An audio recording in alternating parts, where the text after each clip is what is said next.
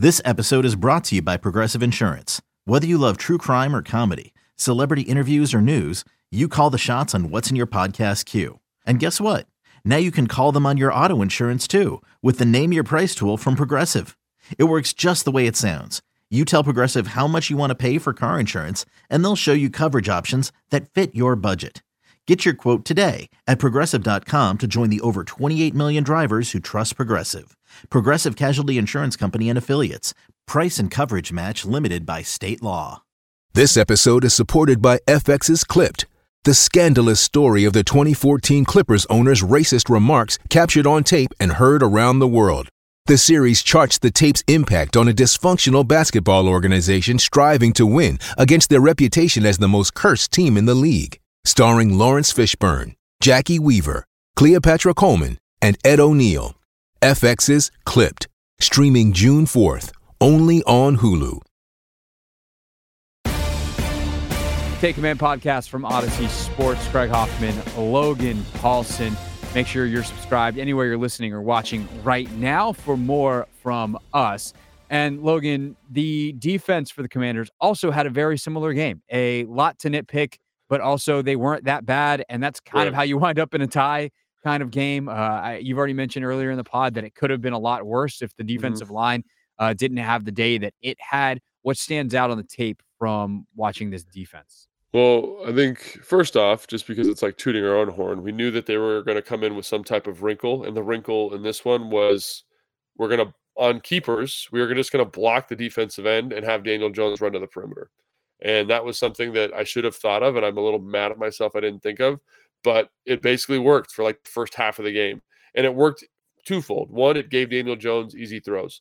Two, it got Daniel Jones on the perimeter of the defense and let him run the football, which is something that I wasn't expecting, right? It basically turned into like this crazy like RPO on steroids, right?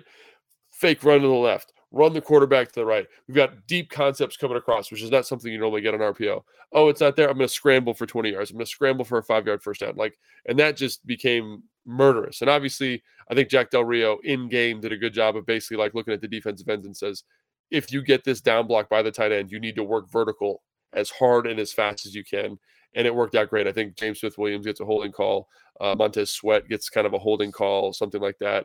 And then F.A. Obata forces one to bubble really big. They're able to match the concepts because the coverage can catch up to the route. So they did adjust in game, but that was a really nice wrinkle by them. Also, the play action pass shots, I thought they did a great job of I'm talking about New York in terms of calling them and then protecting them for the most part. I will say Daniel Jones's first scramble where Ridgeway misses the sack, like Allen wins, and then kind of he's one-on-one with Ridgeway in a big space, and he shakes Ridgeway, which is not like saying anything because Ridgeway is 335 pounds, so you should shake him. But the post, so they run like a in on the front side and a post on the back side. The post is open by about 10 yards. So if he can set his feet and throw, like that's probably a touchdown, right? So again, getting Benjamin St-Juste back into this defense, the defensive line, again, elevating the back end was awesome. And then you saw, again, like what those shots can do when he gets that ball completed to Slayton. Because really outside of that completion to Slayton, they didn't do anything super dynamic offensively. I think going into the fourth quarter, Daniel Jones was 17 of 18 for like 105 yards, and there was a 58-yard completion in there. So obviously he's basically like a super extension of the run game. And everyone mentioned Saquon Barkley. I actually think they did a really good job against Saquon outside of his touchdown run. A lot of his yardage came on that 2-minute drive where they're just spamming draws kind of repeatedly. And those are really hard to navigate in those situations. I do kind of wish after the first one, Jack would have been like, okay, they're probably going to run the draw again. Let's change our defensive front structure to accommodate in case they run a draw, and then we can contain the quarterback a little bit better. But that's, again, one of those nitpicking hindsight things that maybe in game you don't really think about. But I think overall, good against Saquon. And then obviously on the touchdown run, I think John Ridgeway gap releases and is able to create a nice A-gap run. And Saquon's fast and he's physical, is able to finish for a touchdown. But overall, I'd say they did a good job. And the defense did a really cool thing. And I don't know how much I can talk about it because this is kind of a fun story. So today I pulled clips for Coach's Show, which we do on Friday. And I pulled the clips and he approves them.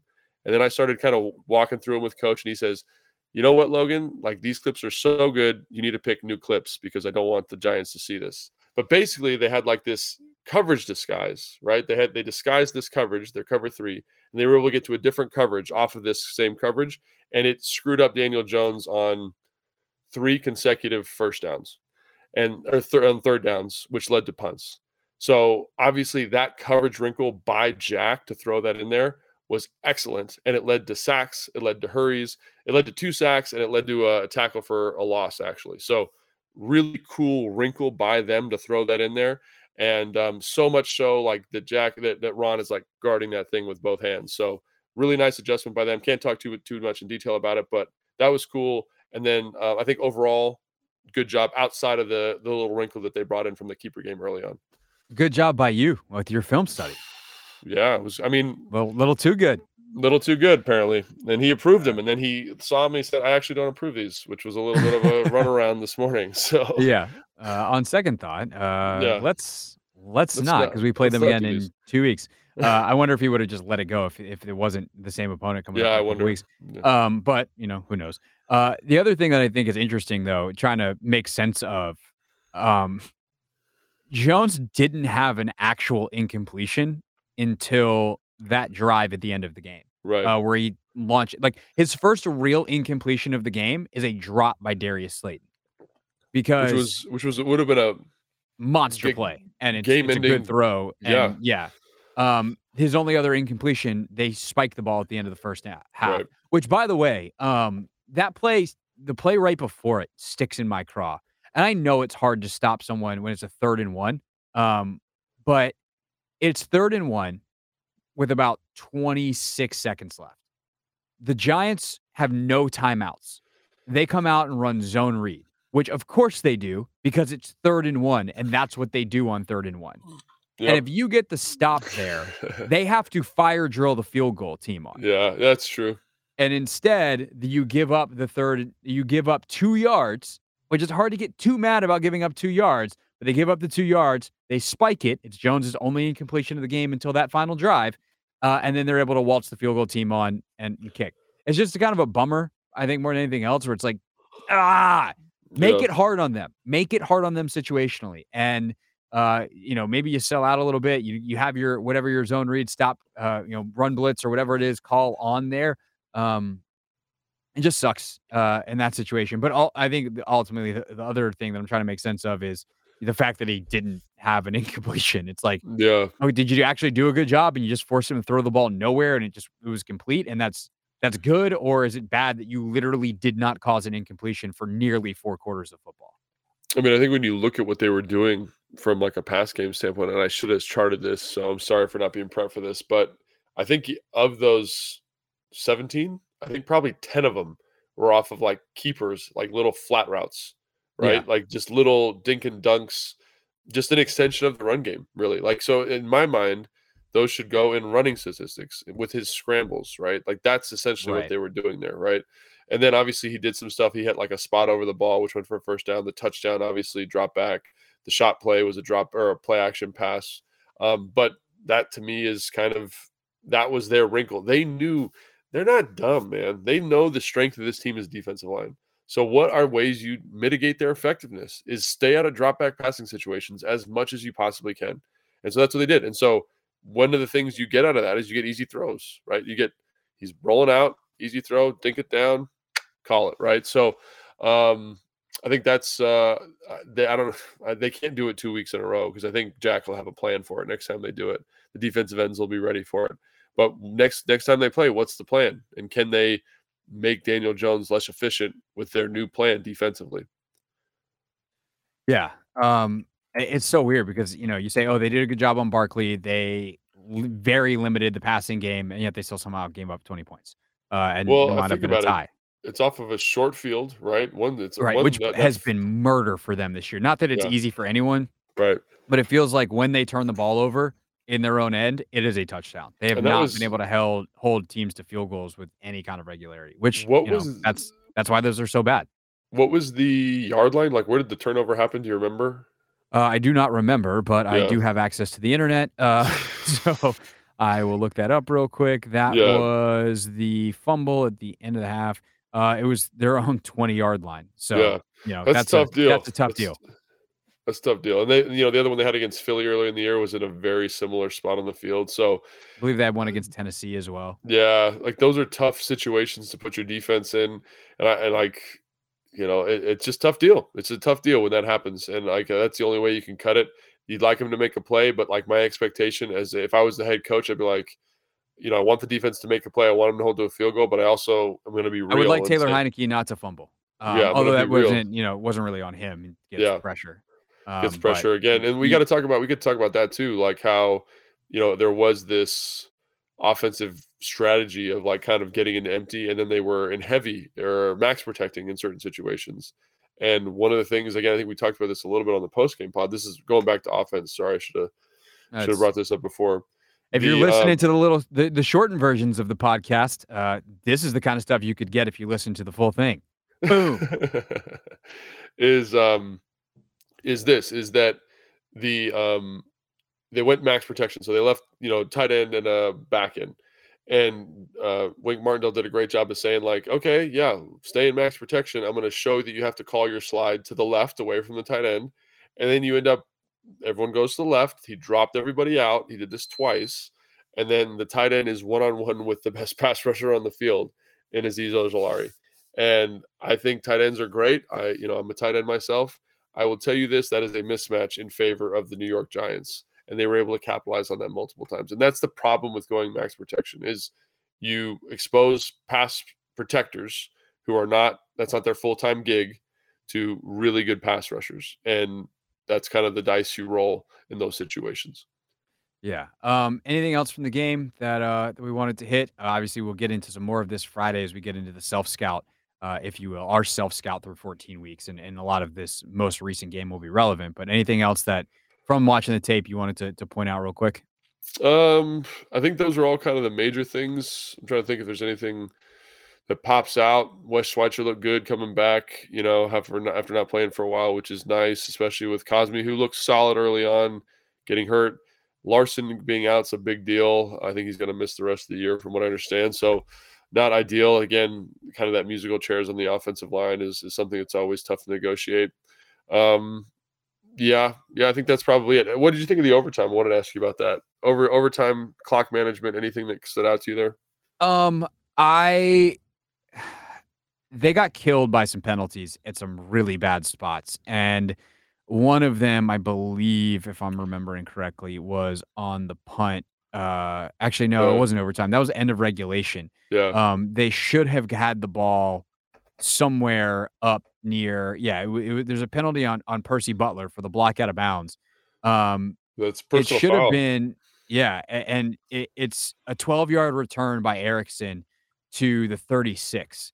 If you're on the 36 with 1:28 to go and all three timeouts, that I would say your chances of winning are pretty good to get into field goal range, especially with the kind of leg that Sly has. Instead, they have a 15-yard penalty and they get knocked back all the way to the 24-yard, or sorry, it's half the distance from the Washington 24. So they start at their own 12. Yeah. At that point, you're not in good shape. And obviously, you get not very far with that. Ultimately, a couple of incompletions leads to you punting the ball back with the Giants. That was the sack, right? They took a sack there. That was the sack by Thibodeau, right? Thibodeau. No, that was in overtime. These drives started to melt together in my brain too, which is why I actually thought that was the same drive. But no, that was their first drive in overtime, or sorry, their last drive in overtime. They get the ball back at their own 10 after a fair catch by Erickson, which is the right call. Yeah.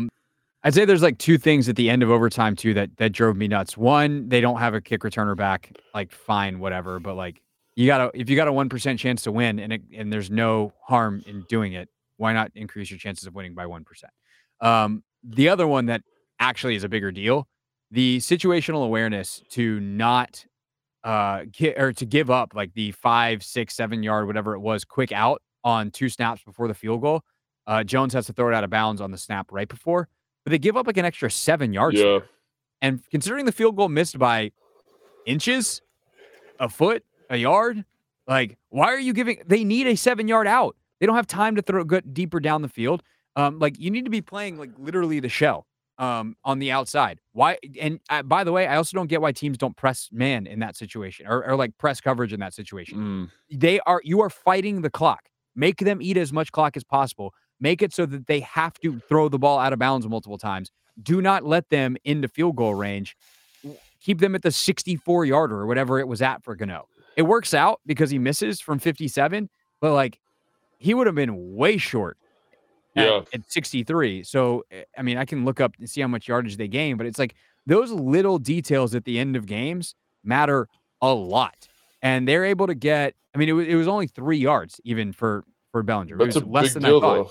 But like when you're at the 43-yard line, that's the difference between 60 and 57. Yeah. And I would much rather see that field goal taken from 60 than 57. I agree. I think I don't think you press man there because you're worried about a penalty. You're worried about like a holding call, which would give them 5, and then if it's an offensive PI, it's 15. All right, fine. Press bail. Like have someone in their face of the line of scrimmage. Yeah. Do they have any timeouts? And how much time was left on the clock? How much time was left on the clock? You had 15 seconds, and I do not believe they had any timeouts. So I bet you there's a little bit of concern about Jones scrambling in that situation. I know 15 seconds doesn't seem like enough time to scramble, but if I remember correctly, the formula is if the quarterback can run with more than 14 seconds on the clock, because you can get reset and spike in under 14 seconds. So again, like you have to kind of play a normal defensive structure as opposed to the fence, because you need somebody in the middle of the field to kind of say, hey, Daniel Jones, like stay where you are. It would be my only thought. And again, like I do agree that that's not ideal. You don't want to give up yards in that situation. You don't want to make that any easier than it needs to be. But I'm just trying to play devil's advocate a little bit and think about why you would do that. And that would be my conclusion, is that you're worried about him running around a little bit. I have a new fence design. They should play someone like basically like if you want to throw the 3 yard, you're going to throw it right to my guy. And also my guy is now in position for you to prevent scrambles. Yeah. I did. I just invented a new end of game defense. You did it. This is why you stay for the end of the pod. All right. Subscribe wherever you're listening or watching right now. We appreciate you doing so.